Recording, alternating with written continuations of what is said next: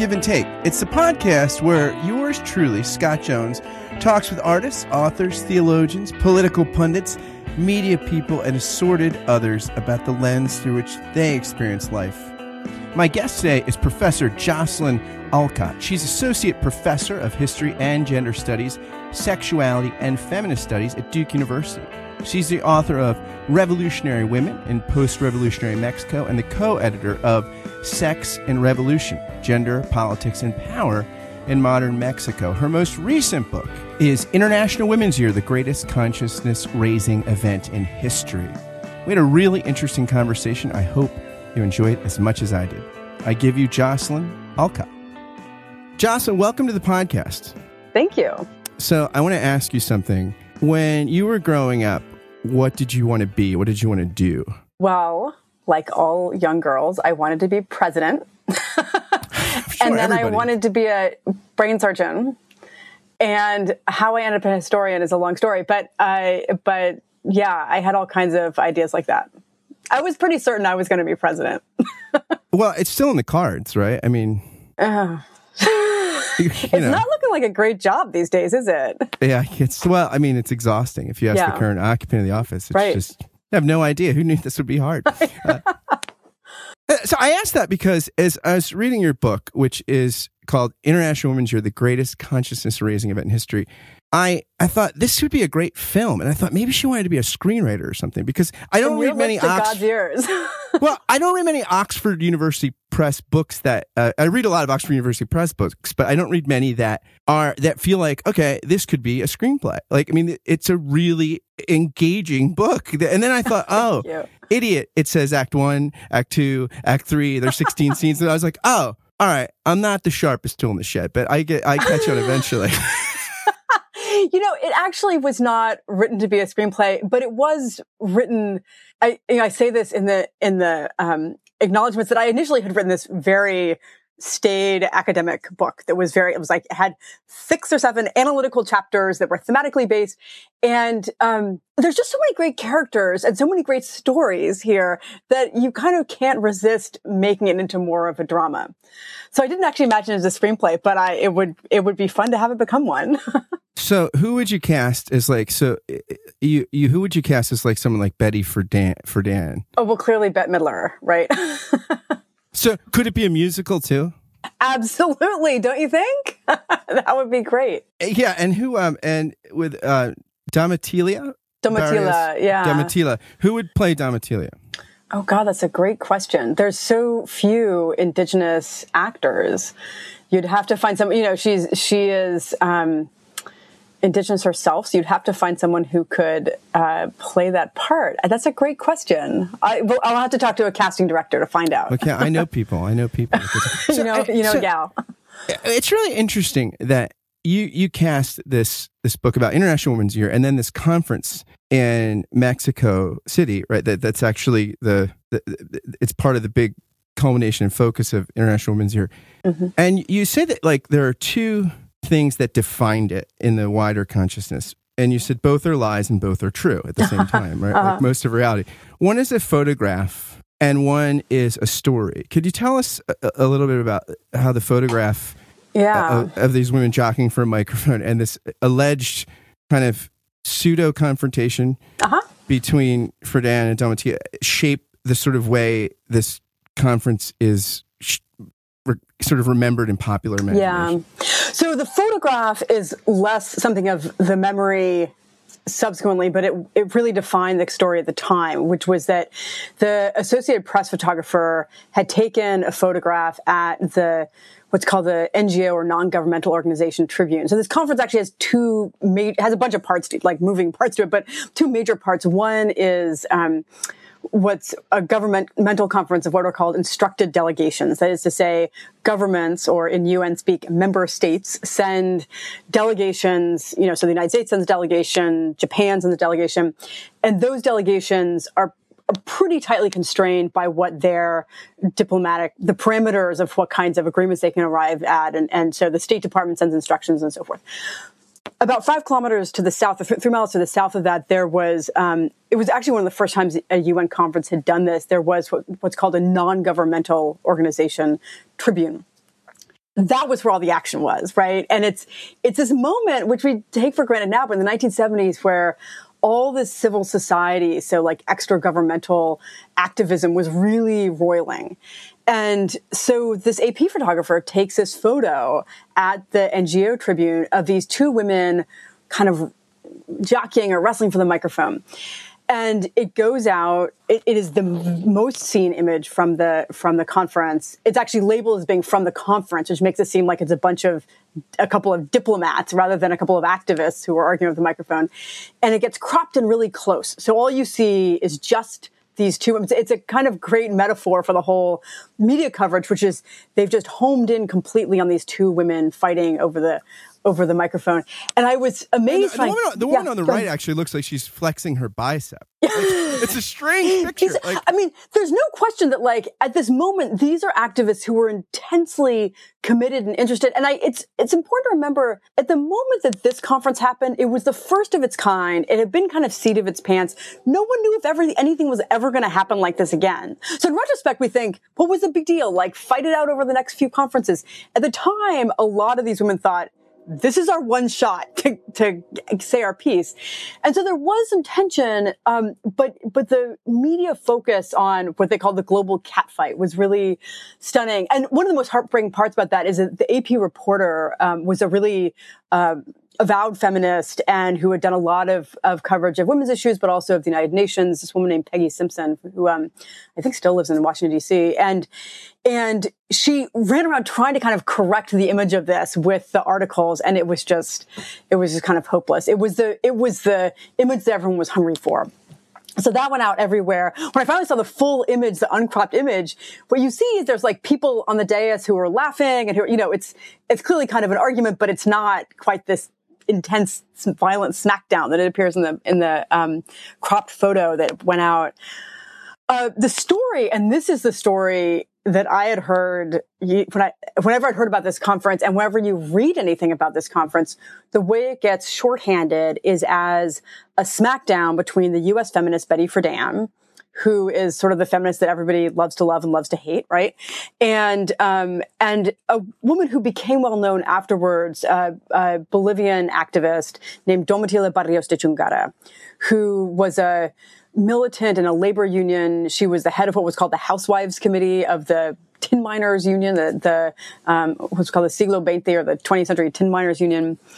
And everybody just tells that story. And what I was fascinated by when I started doing the research was that confrontation, the confrontation that everyone talks about, it never actually happened. So then I was curious, why would we shorthand it to this thing that didn't happen? And I do think that part of it is the story we want to tell ourselves is that we can put everything that is sort of U.S. and liberal and white and kind of feminist on the one hand, and we're going to put non-white and non-Northern or third world or however, third world was the term of the time, and Marxist on the other. And that's the fight, right? And so it completely oversimplifies. If you look at politics today, what you realize is these fights are never that simple, right? And so actually had a confrontation, a conversation with Friedan, but then actually with a Mexican kind of cosmopolitan feminist, had more of a confrontational engagement, and everybody transposed the confrontational to the Friedan thing. And then you actually know that when it gets told that both sides, when you talk to people in Mexico versus people in the United States, there's all these different versions of and confusing. Yeah, well, I mean, the funny thing, so of course, most people in the U.S., the name Domitila Barrios de Chungara is kind of a mouthful. In fact, at the Tribune, she was just called Domitila because that was, but nobody can really, in the U.S., can really remember her name unless they know much about Latin America, in which case because she wrote a testimony, like a memoir that was pretty widely read. In Latin America, they regularly substitute Gloria Steinem for Betty Friedan. It's just like, one y'all looks just like the other to us. It's kind of funny. Gloria Steinem was at the conference before it started. There was a journalist gathering before the conference got going in earnest, and she came down for that, but she left before the conference actually started. Yeah, it's interesting that so much of this, you point out, becomes it's like the philosopher Club of Zizek says, like antagonisms. And so the whole thing seems from start to finish to get framed in antagonisms, I guess, because first of all, I mean, the media bias is really, right, I guess, towards laziness and sensationalism, right? And antagonists themselves. It makes for good copy, right? Like, yeah, and so I mean, but that sort of shapes the legacy of the way this conference is interpreted. So could you say a little bit about antagonisms or conflict? Because there is a real conflict here, right? Around sort of the what we would call now like neoliberalism and people that think a kind of enlightened, albeit probably chastened capitalism really was the best for women, feminists, and for human society at large, versus people that saw it as a subjugation tool, and that in the reimagined society, the global South is still going to be in the same position, and so some real tensions about just being disconnected from the struggles that another group of women really felt like were more prevalent, right? I mean, it's an interesting kind of world historical moment, if you will, in that the 1970s are crazy. It's like a completely different planet, I think, from the one we're on now. But the thing that's really notable about it is you're right at the kind of cresting of all of these waves of decolonization, right? And so at the UN in particular, it's a distillation of that, because the General Assembly of the United Nations has blown up with all of these new nations. I mean, the actual membership of it has mushroomed, but it's been taken over by, the non-aligned movement, essentially. So in the bloc in the UN is called the Group of 77, which is basically, it's not a perfect mapping, but it's basically that those are non-aligned countries or third world countries. And, so by the exact time they're deciding about this conference and whether or not to have it and all this stuff, they're in the middle also of suspending South Africa because of apartheid, right? So that's the moment. It's this moment that everything sort of geopolitically is in play. But it's also the tail end of the 1960s, and a sense that it's the kind of, you see that roiling, but you also see that desire for a consensus. And I think particularly for people, for women in particular, who had been in these not so much struggles, but in like doing this kind of activism for a long time in these pretty established groups, they felt like, okay, the way to do this, we have protocols and we have systems in place, and you've got to like show that women can play by the rules the same way that men can and be good parliamentarians. And on the other hand, you have this, I mean, this is classic kind of late 60s, early 70s, right? You have all these activists who say, forget it. Like these rules haven't served us well. And so there's all of this, kind of effort to challenge everything that is like every policy that comes through, to challenge every figure of authority. And so that's part of the dynamic as well. And what struck me though was that, so the story that I would hear, and there hadn't ever been any book written about this conference, which I thought was odd because it's considered a major turning point in global feminism. But the stuff that is written, which is mostly by people who participated, occasionally by journalists, mostly shorter essays, really emphasized the disappointment that there wasn't unity, that it didn't end in a kind of kumbaya moment of, okay, and here's what the women's movement is. And that would come later. And much of the later has ever come on that. And I think that the lesson from that isn't we need to push harder for kumbaya. It is that really the most generative moments were the moments when there was space left for conflict, and to really let the conflict play out rather than to try to contain it. Yeah. And do you think, it's funny, I when I was in graduate school, I studied with a religious historian who was talking about the Christian church's vitality and signs of vitality. And one of the signs that he noted was heresies. He said, when there are heresies, it's because the movement's growing. That's a great people are translating it and reinterpreting. And so he's like, when there's no heresies, it's because there's an ossified sort of orthodoxy that kind of is just being unchallenged. Oh, I love that comparison. That's what it sounds like you're describing, right? Yes, these are feminist heresies. Moment, right? Like this is a generative moment for where things are. And so, but somehow that's cast as a problem rather than an opportunity, right? Right. And I mean, so that's why you have people trying to police the heritage. That's why you have an inquisition, right? And this isn't quite as violent as all that. No one's getting burned at the stake or anything like that. But there is this sense of deep betrayal in precisely the way that you're talking about. I just love that comparison because it is very much the same dynamic. Yeah, and actually, as one of the interesting things too that I couldn't. It's funny because as I was reading, I was noting all these sort of right wing criticisms of the feminist movement, and it's promoting lesbianism and kind of being anti-male and going to destabilize economies because women are just going to be anarchistic and stuff. And I keep reading in the Excelsior, and I'm like, must be a journal. I've got to look it up. And I'm like, oh, this is just one of the biggest daily paper in Mexico. Right. And this is, I mean, it's really, the media coverage in general was kind of astonishing to see. I think the thing that the Mexican coverage didn't surprise me quite so much. I'm trained as a historian of Mexico. I kind of saw that coming. I was a little surprised to see how anti-feminist publications like the New York Times were.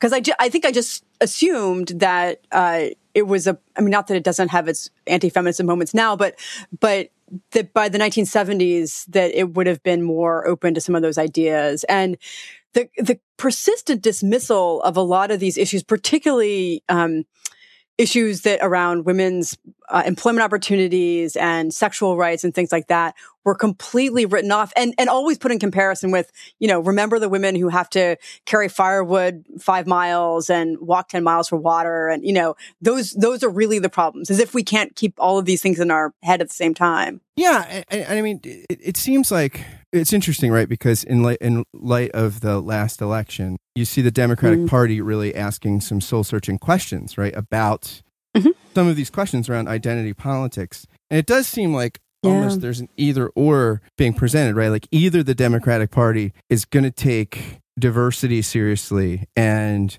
things like feminism and things, or those things have to take a back burner to the struggles of people who the economy is not working for, the American worker. It almost seems parallel, eerily to the way that you talk about the way International Women's Year and the climax of this conference is framed. Yeah.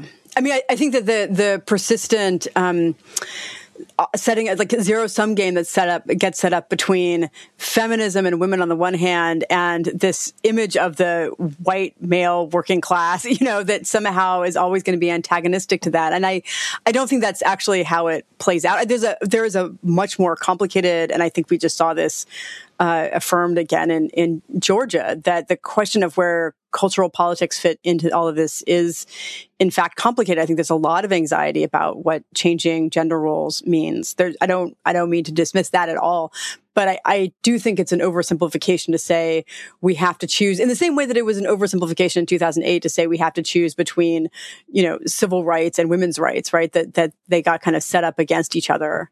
I think that this last round we saw women's issues seen as kind of being detracting from other issues, and that just doesn't make a lot of sense. I heard somewhere recently, I heard actually a couple places, that among millennials, almost 35% don't think it's that important, American millennials, to live in a liberal democracy. Like, it's not that big of a deal. Oh my. They have not lived elsewhere. Well, yeah. Well, it's interesting because after the fall, the Berlin Wall comes down, the Soviet Union collapses, I think there's not in popular consciousness for a whole generation like this.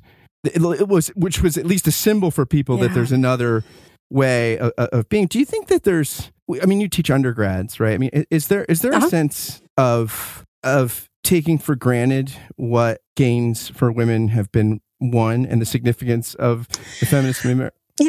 It's interesting. I would have said even 5 years ago, and certainly 10 years ago, that was the case. There were very few undergraduates who would call themselves feminist. I mean, they just thought it was, completely anathema. And in part, I think they felt like those fights had been won. They didn't need to think about those things.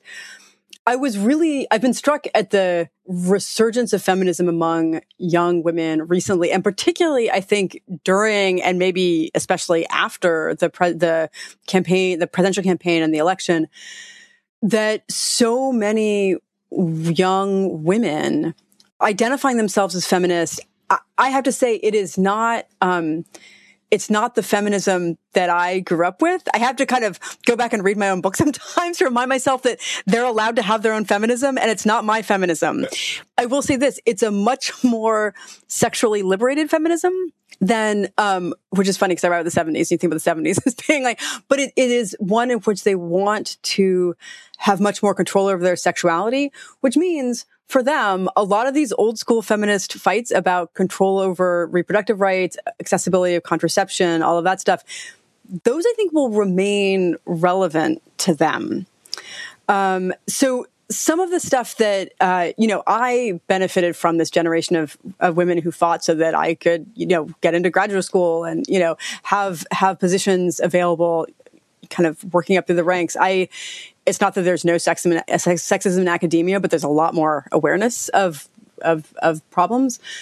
And I think these women recognize that, but they, it's actually kind of exciting. And to be honest, I think the young feminists today feel a real sense of entitlement to have opportunities, and which was what the fight was for. In some ways, it's not the only thing the fight was for, but I think they do feel, a sense that they've been wronged if those opportunities aren't available to them. And why do why do you think that the sexual liberation piece is is more pronounced than even because I do think the 70s. I mean, that's pretty. I mean, wow, that's the time. But what do you attribute that to? Like, why do you think that's a value that is near and dear to those who now do identify in a renewed way as feminists? So, I mean, I think that part of it is that there's just on the one hand, I am struck when I go back and look at all of this feminist ephemera from the 70s, feminist newsletter, mimeograph newsletters and things, that there's much more attention than to women's. I'm not sure. It's a podcast. We can talk about this stuff, right? You can talk about anything you want. We're not uncensored. So there's a lot more attention there to women's pleasure. I mean, there's here's how you find your clitoris, and here's how you stimulate it, and here's how, there's much more stuff about women's sexual pleasure and the centrality of that, and that the fight over sexuality shouldn't just be for making women more sexually available to men, but for women getting more pleasure out of sex. I think that is less central to the conversation today, although it should be more central, in my opinion. Again, that's my feminism, maybe not theirs. But for them, there seems to be more a sense of this is something that I'm allowed to control and to give away or not as I see fit. And I think that the increased attention to the issues about campus date rape or non-campus date rape and sexual harassment and things like this, that I think they're starting to see issues of sexuality play out more in the media. Not just there's more sex, because there's obviously more, we see more sex on TV and more sex in the movies, but that also there's more discussions about sexuality as a center of power dynamics. And I think their cognizance of that makes them think much more about what they do with their own sexuality. Again, less about pleasure always, although I hope they think about that sometimes, but more about that sexuality is something that is fraught with power concerns. Do you think there's less focus on pleasure, or the pleasure component, largely because there's almost been more progress on openness about female sexuality, or at least there's been an impact, and so people, is it a little more? I mean, women talk. I mean, we could in films and sitcoms, there are conversations about pleasure and things like this that maybe in the 70s there's a wider consciousness about it. Okay. Fair enough. Yeah. I mean, I think definitely part of, this was hugely revolutionary in the 70s in a way that it isn't now. And I think that now you see much more diverse sexuality in popular culture, right? You see, and I think that's probably been one way in which the conversation about pleasure has been much more open. It still seems to center more on who controls the sexuality rather than who enjoys it. But, what can you do? One of the things I was fascinated too about in your book was, I just had no idea how you talk about the UN's Commission on the Status of Women and the Eastern Bloc oriented Women's International Democratic Federation and this and their role in their development of International Women's Year. And I just was astounded at how much these Eastern Bloc nations had a voice in shaping this. I mean, you think of feminism as such a sort of Western, and by Western, I mean shorthand for Western Europe, the United States, North America, the people that on some level, sometimes in the conference itself, there's this critiques of what is sometimes seen as bourgeois or something like that.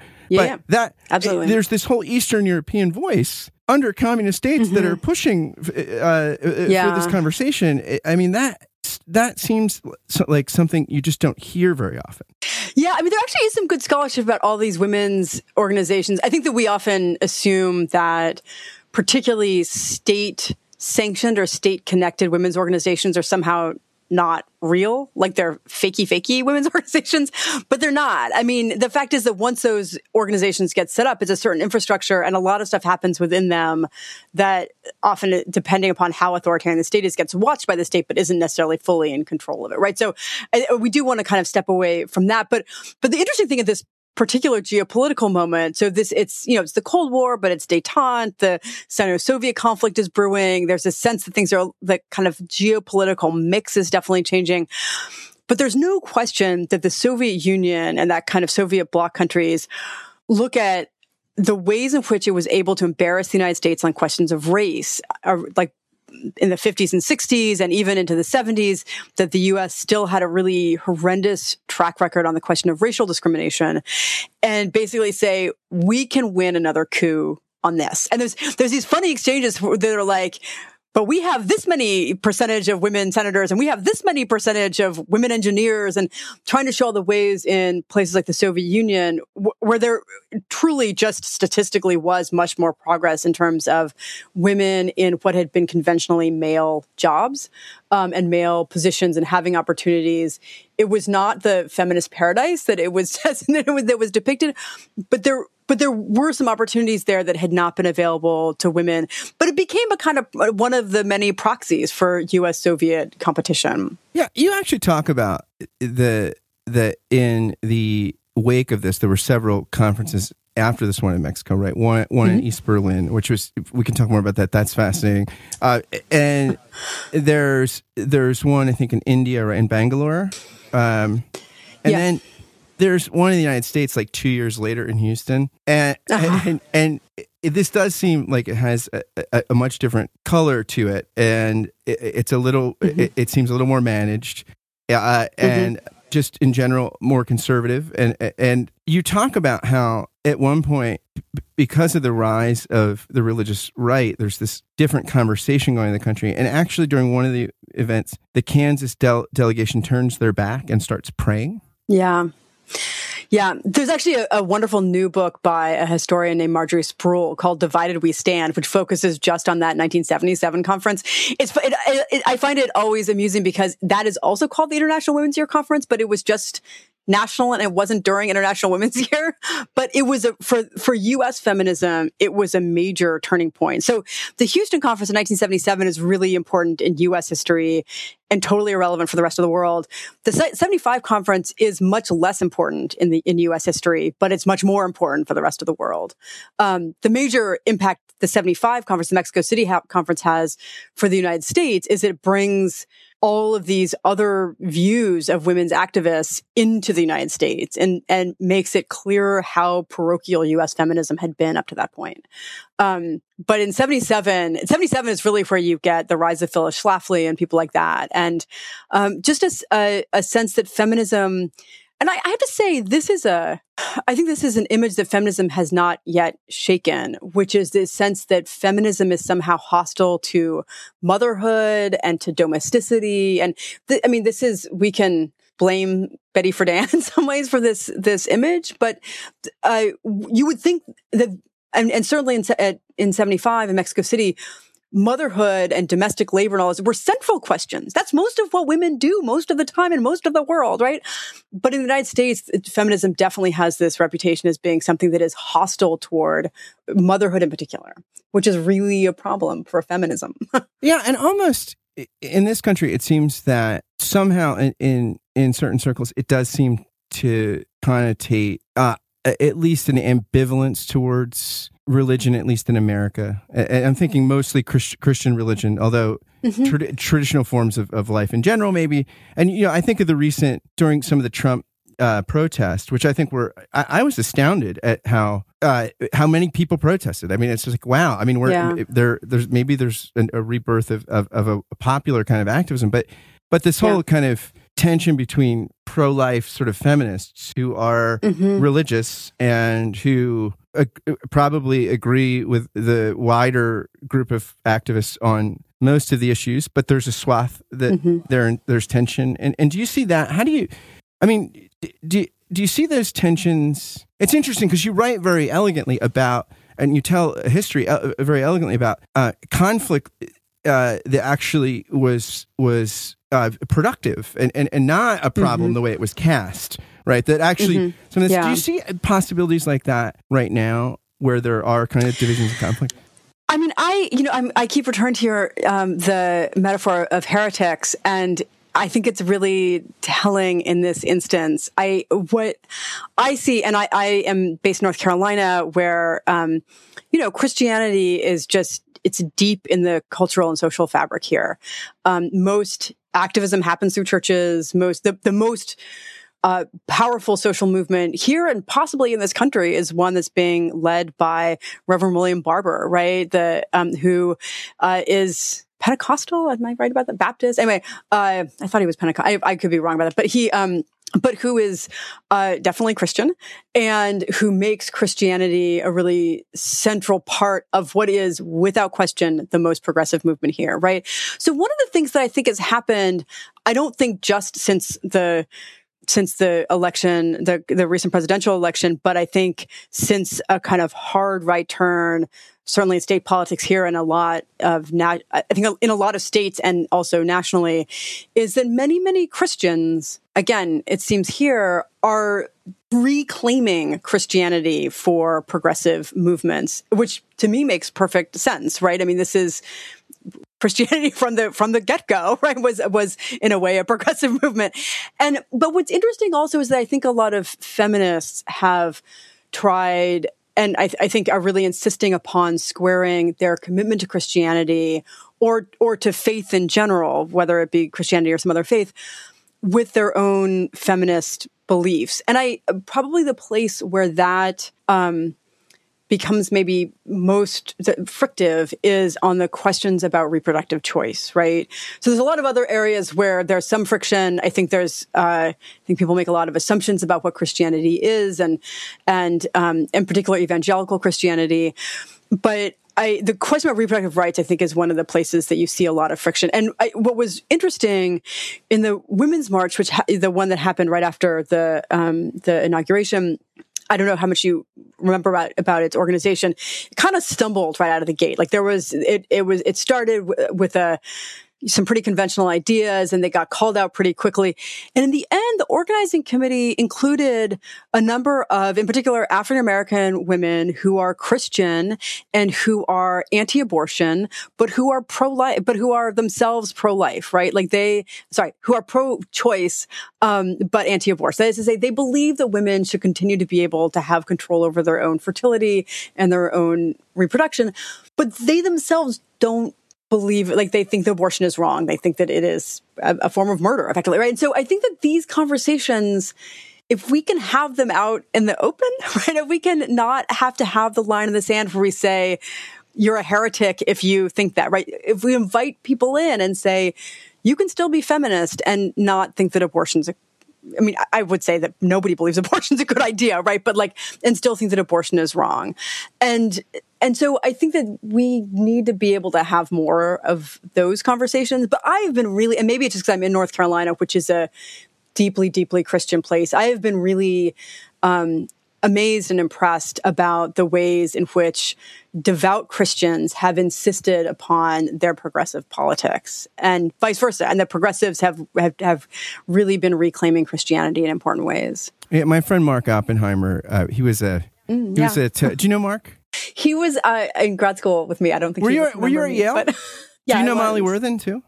She is here at UNC. I don't actually know her. She's been on the podcast. But she's younger than I am by a fair bit. She's delightful. I like both of them a lot. And Mark was sort of invited to be. He said, "I'm sort of the token liberal," and he wasn't the token Jew because there was another Jew thing. But I think there was one other Jew. But he's like, "Was token liberal at this kind of free speech on campus panel discussion in this really swanky hotel in New York." It was put on by there were National Review people there, and he's like, "I got some free passes," so I was like, "Of course I'll go and hear you." Like, but he made a comment at on that panel that stuck with me. He said, "Conservatives like converts. That's why they never kick somebody out of the tribe. Like there's a million sins forgiven, a million exceptions." He says liberals like purity, which is why they always go after heretics, right? And so like, I think of the woman, the philosopher who wrote that essay, which I haven't read. I've just read some of the comments on transracial and transgender identities. Oh yeah, and this is a woman, from everything I can tell, has pretty good leftist credentials politically, right? But she's a philosopher. She's putting things. And she's crucified. She's asking questions. She's crucified. And I wonder is you're saying a challenge for the left around the purity test? Because again, the thing about I think Mark's right about is I've talked with several guests about this. Donald Trump is hands down the most secular president in my lifetime, maybe of all time, but definitely in my lifetime. Maybe Thomas Jefferson, you could say. You'd have to go back. Maybe. But even Thomas Jefferson was religiously literate, though. I mean, here's someone, but the right has embraced, and I think evangelicals before 2016, 72% said that you couldn't be a good president without a sort of, good moral and spiritual personal character. That number now has dropped to 32%. Wow. Yeah, I mean, that's that's I can't imagine why. But I mean, is this as because I mean, you do make a plea for this, right, in your book, or at least I don't know if it's a plea, but you do tell a story where like we said, where there's room for messiness and complexity. You talk about some of the friendships that are built, how meaningful those are, and don't erase the tensions. You talk about, I forget, what was the global organization that was founded, which was Cosmopolitan Women with PhDs, but you had to be in the global South. It's called DAWN. DAWN, right. It's a terrible acronym for development alternatives for women for a new era. It's a nice acronym for a clunky name, I guess, but which still exists. And what was really striking was they said, this isn't just about being someone from the global South who is now living in London or New York or whatever. You have to live here. You have to know that your tap won't necessarily turn on when you turn it, right? And really live in the kind of material realities of what it's like to be in this, which is, I think, it's quite different from being here. Yeah. And I mean, how do you create space for, for less, I don't want to frame it negatively, less periodist, but for a sort of maybe more robust space for conversations to happen around how can we, what did Reagan say? Like, if you agree with me on 80% of the issues, 80% of the time, you're my friend. There's something, is there something to that? I do think that we need to, and this is a really fraught question on campuses now, so I may get crucified for this, but I think we do need to create more spaces where people are made to be uncomfortable, right? Where we, one of the moment in the book where this happens really prominently is that they're having it's a session in the NGO Tribune on kind of social issues, and this Australian student gets up and she says, "I'm a lesbian feminist. And this is why I think it's important. And this is why I think that, heteronormativity essentially is a form of cultural imperialism." And all these Marxists get up and walk out.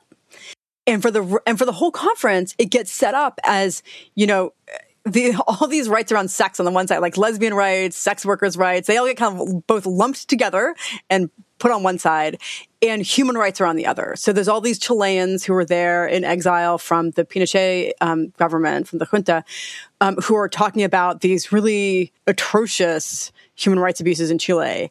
And it literally is set up as, you can be here fighting for human rights, or you can be over there fighting for the lesbians, but you can't do both. And we can't set up conversations like that anymore. I do think I've been really heartened that so many young activists in movements like Black Lives Matter and in these feminist movements have taken up, sort of retaken this idea of intersectionality, which was big in the late 80s and early 90s and kind of went away. But to think about the ways that all of these issues are really intricate and that we can't set up you're with us or against us kind of mentality. But I do think that part of that is going to have to be sitting with not just uncomfortable, like your priorities are different from mine, but uncomfortable, like, whoa, I just saw the ways in which I'm complicit in this thing that's really horrible, right? I just saw the ways in which that racism that continues, it's because of this thing that I do, or or this misogyny, it's not separate from this thing that I do. And we're going to have to really, those are uncomfortable questions, and will require a lot of deep discussion. But the climate that we're in right now is so set up as you agree with me or you're spewing fake news that it's been difficult, I think, to have those conversations. I wonder how much of that too is, at that same event I was referencing where Mark was as panelist, he said that they were talking about how there's no conservatives or few conservatives in academia, and Mark said, "Well, look, I teach at Yale part time. I know great conservative students. I encourage them to go do graduate work, and most of them don't." He's like, my parents and my lefty parents in Central Massachusetts, they would have been happy for us to be poor college professors. But now, and even on the left, a lot of families like, we want you to go and have a certain level of success and status. He says, that there's so part of this kind of safe. I wonder if some of the safe space and sort of censorious nature of public discourse in academia. I wonder, is it because like there's almost a problem with intellectual diversity because conservatives tend to not want to do PhDs in the humanities? I would get. I mean, my impression is there's not a ton of them doing that kind of work. We had Richard Spencer in our PhD program, so. That didn't work out so well. There's an exception. But it's funny. I mean, I come from a family of conservatives. Like my parents were Nixon and Reagan Republicans. Well, my mother started voting for the Peace and Freedom Party once over the choice over reproductive choice issues. But still, I come from a family of deep conservatives. I was, I showed up at college a Republican. You and Hillary Clinton, right? She showed up at Wellesley as a Republican. There you go. You might be president. One more thing that qualifies, you to be a presidential candidate. There you go. I should run for president. I think a few things have happened. One is that the Republican Party has moved considerably to the right, and it has moved considerably into the realm of the anti-intellectual, that is to say, the kind of opposition to things like basic scientific research. And I mean, it's really, that was not the Republican Party, certainly of my parents' generation and even of my youth. I remember a Republican Party of small government, right? Not of invasive government. And where, the idea was that the government would fund things that would lead to, entrepreneurial growth, and that you put in the place the infrastructure, both literal and kind of intellectual, that would allow for economic growth, and then you watched it happen. So I think that part of what's happened in terms of diversity is that the whole Republican Party just went way to the right. I think the other thing that happens is that you're right; it's not a field that appeals to people. I think that how to put this.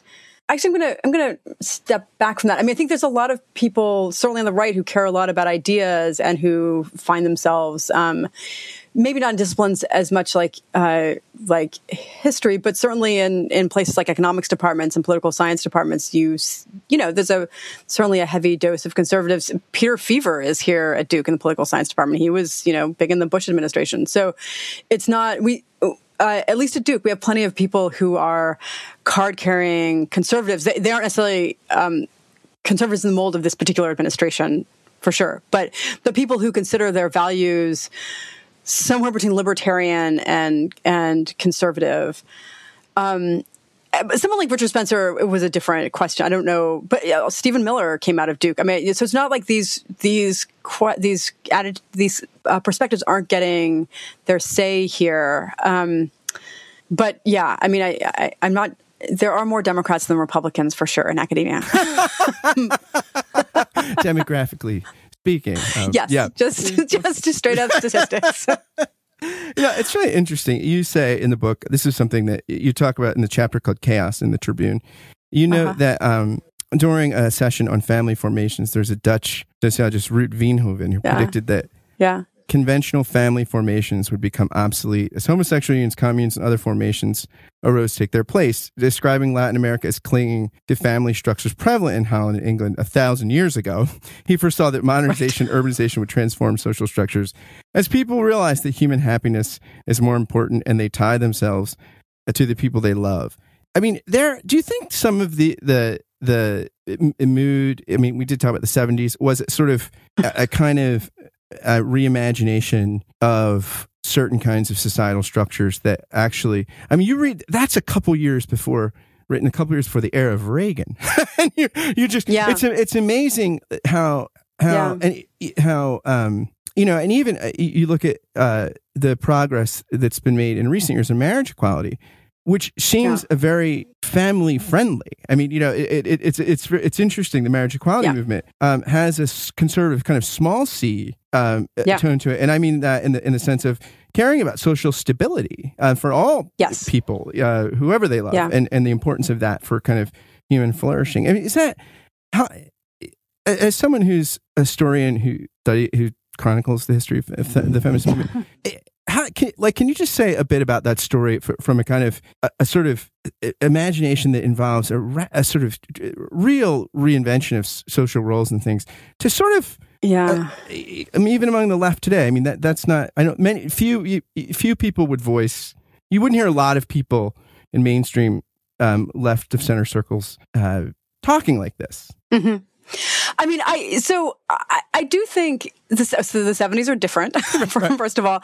Although one thing to note is that the person who the U.S. ambassador to the UN actually changed in the middle of this conference, the new U.S. ambassador was Daniel Patrick Moynihan, who at that point is maybe best known or certainly well known for the Moynihan Report, right? And with its critique of matriarchy and that Black families are failing because they're too matriarchal, and you have, and there is this discussion happening about where family formations fit in here.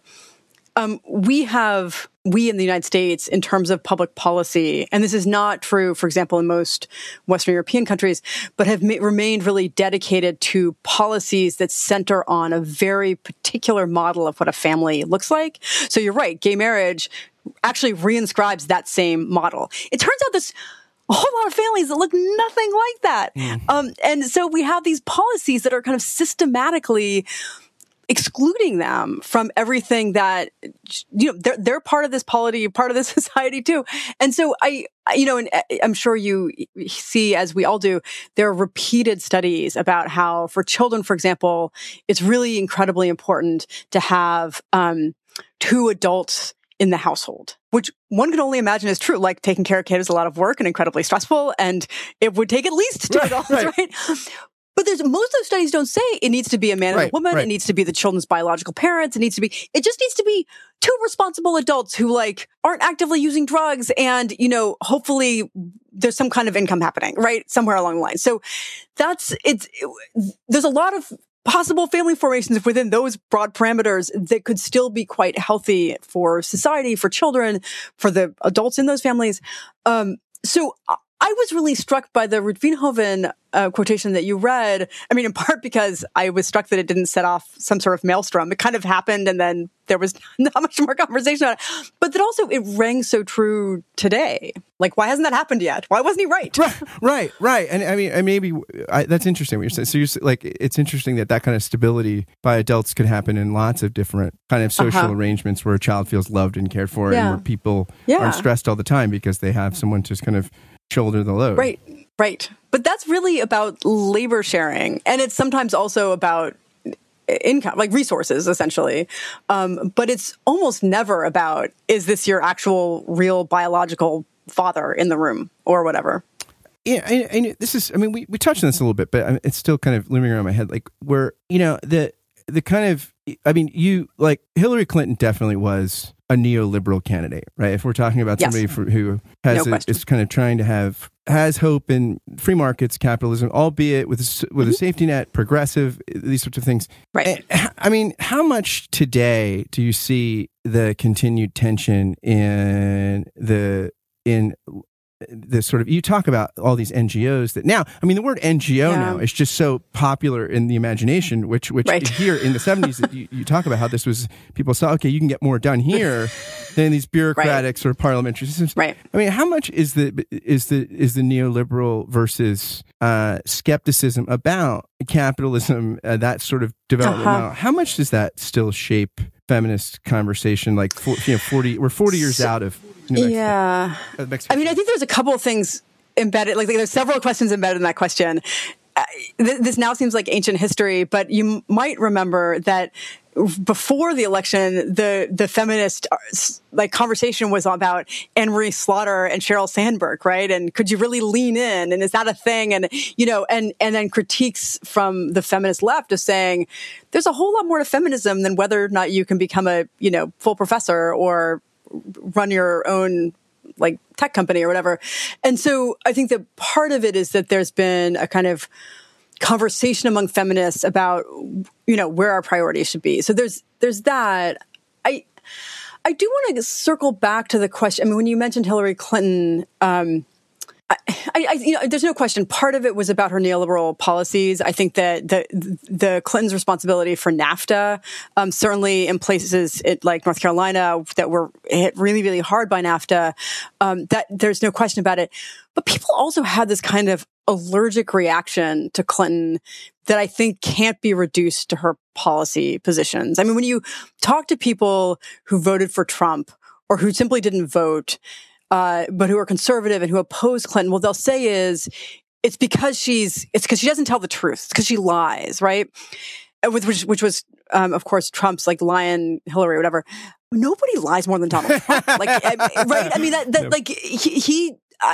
I don't think facts or truth really matter much to him. So, and no one's more indifferent to the charge too. That's the thing. I mean, every politician gets caught in places where they have to shade the truth, but they at least are shamed when there's a sense I don't want. I mean, it doesn't seem to bother him at all. In fact, he thrives on it. Well, that's fake news, and it sets more of the sort of adversarial. I like a fight kind of. It's strange. Yeah. I mean, it's almost like you're a chump if you're out there looking for the truth, right? And so it never rang true to me when people would say, I can't support Hillary because I think she doesn't tell the truth.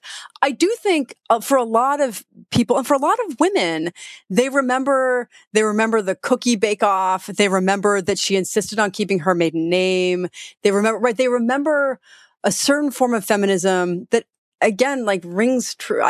I got my name. I think that rings true to people, but that to feminists, I mean, I think is the very reason a lot of feminists of her generation and of I'm a little younger than she is, of my generation, supported her is precisely because of those feminist ideals, because she insisted that she could have a career and be a mother and be, and then go on to be Secretary of State and all of these things. But for a lot of women, it was an implicit reprise of the Betty Friedan critique. It was an implicit reprise of isn't it, why are you completely minimizing or denigrating or demeaning this incredibly important thing that I do, which is raising 5 kids or, taking care of my mother while I also keep a household going or, all of these things. And I think there was I think the tension was more deeply cultural and gendered than just about neoliberalism and capitalism, although there's absolutely no question that was part of the story. Certainly in places like North Carolina, and I'm guessing in most of the South that was really hit hard by things like NAFTA and would have been shellacked by TPP. I wonder too how much of the American reaction electorate to her is her husband went to law school, but he was a politician, always wanted to be a politician. I mean, but she was trained as a litigator and she was a lawyer. She was good at it. I mean, and the way lawyers answer questions, they teach you, depositions, never answer more than is asked. Do you know what time it is? Yes, it's 12:05. No, don't say it. Just say, yes, I know what time it is. And sometimes when she's pressed, she communicates in a way that she was trained as a litigant. That's how a lawyer would talk, right? And so it's just, it comes off as inauthentic, but it is probably authentically how she thinks professionally, because whereas Trump says way more than you ever asked for. Should ever say. I can't think of how tough it would be to be his lawyers when you're tweeting, "Oh, I'm under investigation." Yeah. I have wondered that many times of the past few weeks.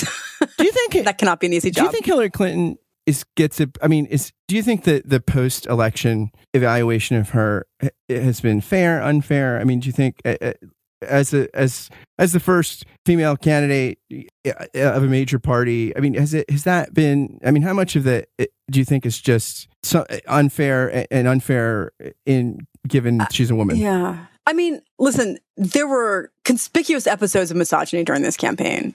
I mean, really stunning, gobsmacking episodes of misogyny that I thought would be the end of the Trump candidacy and weren't, right? And so I think for a lot of women, part of why it was so devastating to see Trump win was just like, does none of this matter? Does none of this count? Like, really, you can do that and still go on to become president?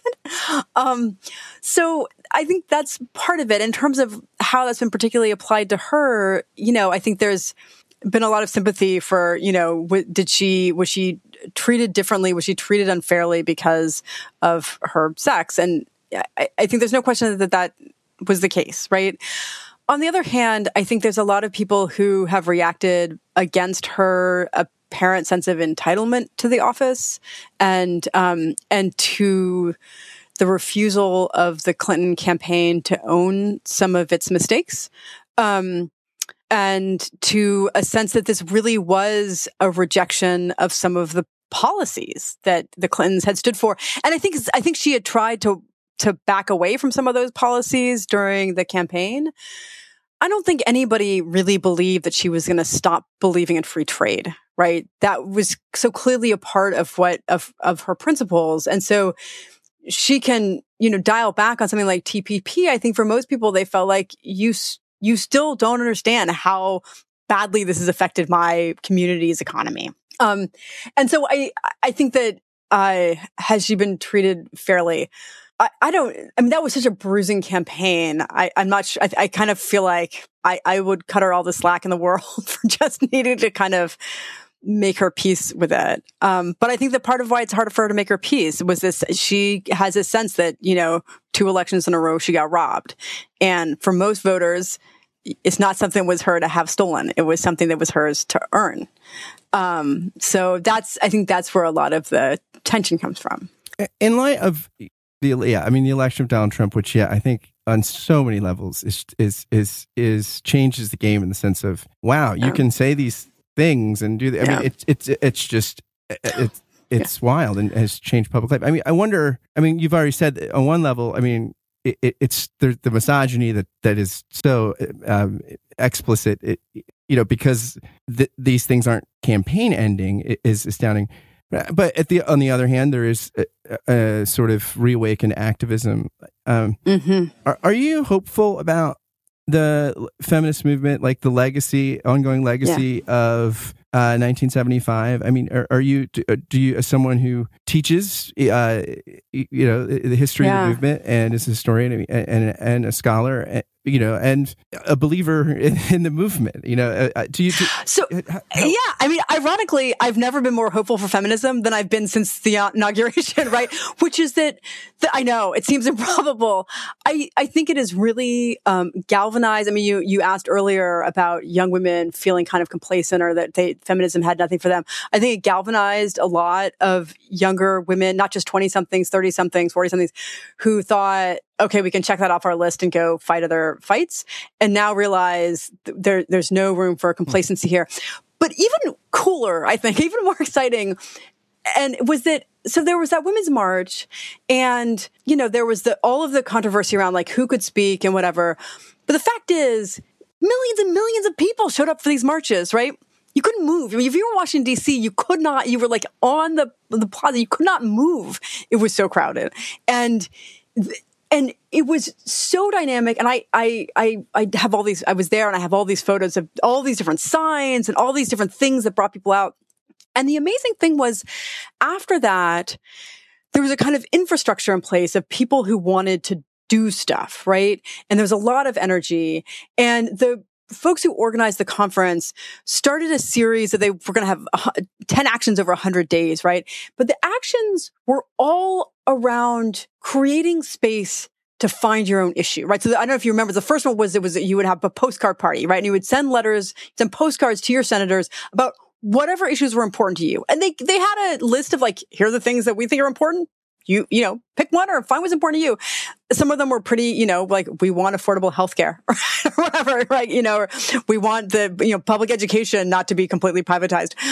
So things like that. But it was, the idea was to open things up, and they created these things that they called huddles. They encouraged women to get together and just talk about what was important to them and about how to go forward.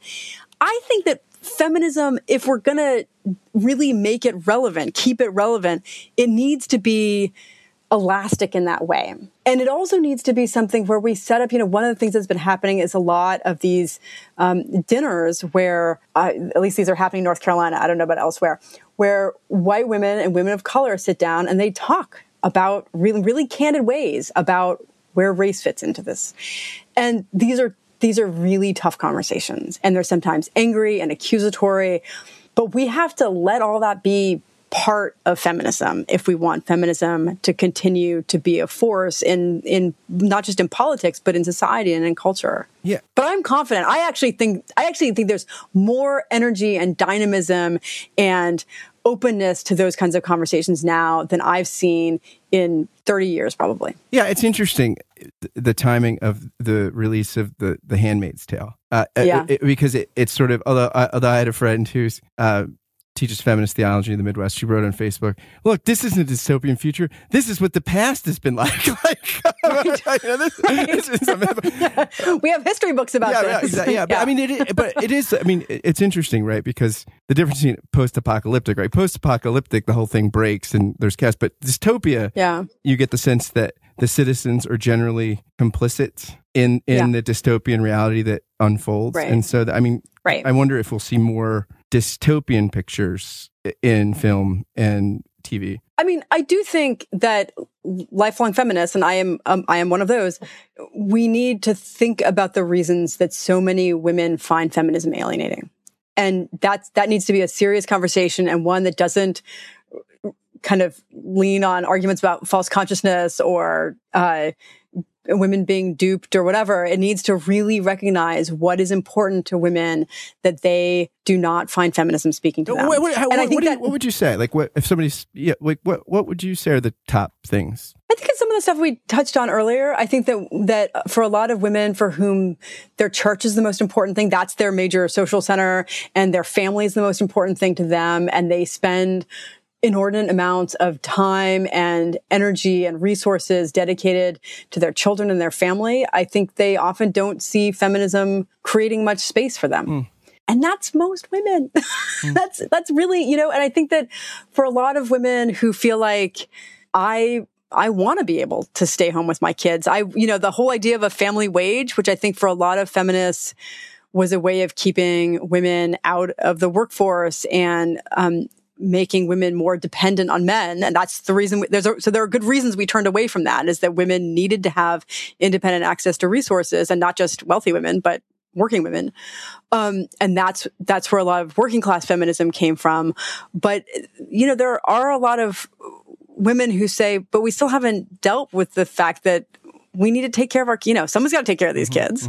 And so I just think we need to have serious conversation, in particular about the question about what we do about households, right? And I think there's a lot of possibilities kicking around. I think that most people are not that excited about the idea of having it just be public childcare, that's the only solution. I think that many people want to be able to take care of their own children in their own homes. But that's a really tough, that's a heavy lift right now, economically and socially even. So Those are the issues. Yeah, I was moved at the end of the book.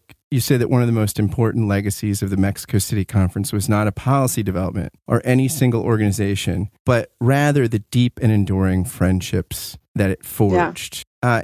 I hear some of that in what you just said, in that spaces where, people, it's interesting, right? Like Eat, Pray, Love, where the woman is working with all the refugees, and all they want to talk about is, these deep relational things of life. Like, she's like, gosh, I didn't think they want to talk about this stuff. And it is, how much of any movement is the ability for people to have a space where they feel like they can know and be known. Right. Yeah. And I think also to know and be known and to develop relationships of such strength that when they're tested, they don't just break. And it's one of the reasons I'm not super confident that social media is going to be the answer for social movements. And that I think that they're good as media are, they're good for broadcast. I'm not sure they're as good for developing the kind of relationships of confidence and trust that you need for those kinds of difficult conversations we talked about earlier, right? To really be able to put stuff on the table. I think, in fact, quite the opposite. You put something on social media and you have to be prepared that it will be read and misread in whatever way. And it's not part necessarily of an ongoing relationship. And that, I think these are going to need to be real-time in the flesh relationships to actually sustain a movement. Jocelyn, thanks so much for talking with me. Everybody should read your book, and I hope it becomes a movie or a serial drama, because I will watch it. Excellent. Thank you so much. This was really a treat. Yeah, I'll have you back on. All right. Take care. Thanks for listening to Give and Take. If you liked what you heard, please do a couple things for me. They are so helpful if you do them. Share this interview on social media or via email, or tag someone in a tweet or something and say, hey, this is great. Check it out. Spread the love and goodness if you've found it here. Also, if you could go, please, it takes like 60 seconds. Go to iTunes and write a review and give a rating to the podcast. It really, really helps, especially as things are getting off the ground. And please do check out Jocelyn's book, International Women's Year, the greatest consciousness-raising event in history. It's a great read on a really important subject. Thanks again for listening, and until next time, fare thee well.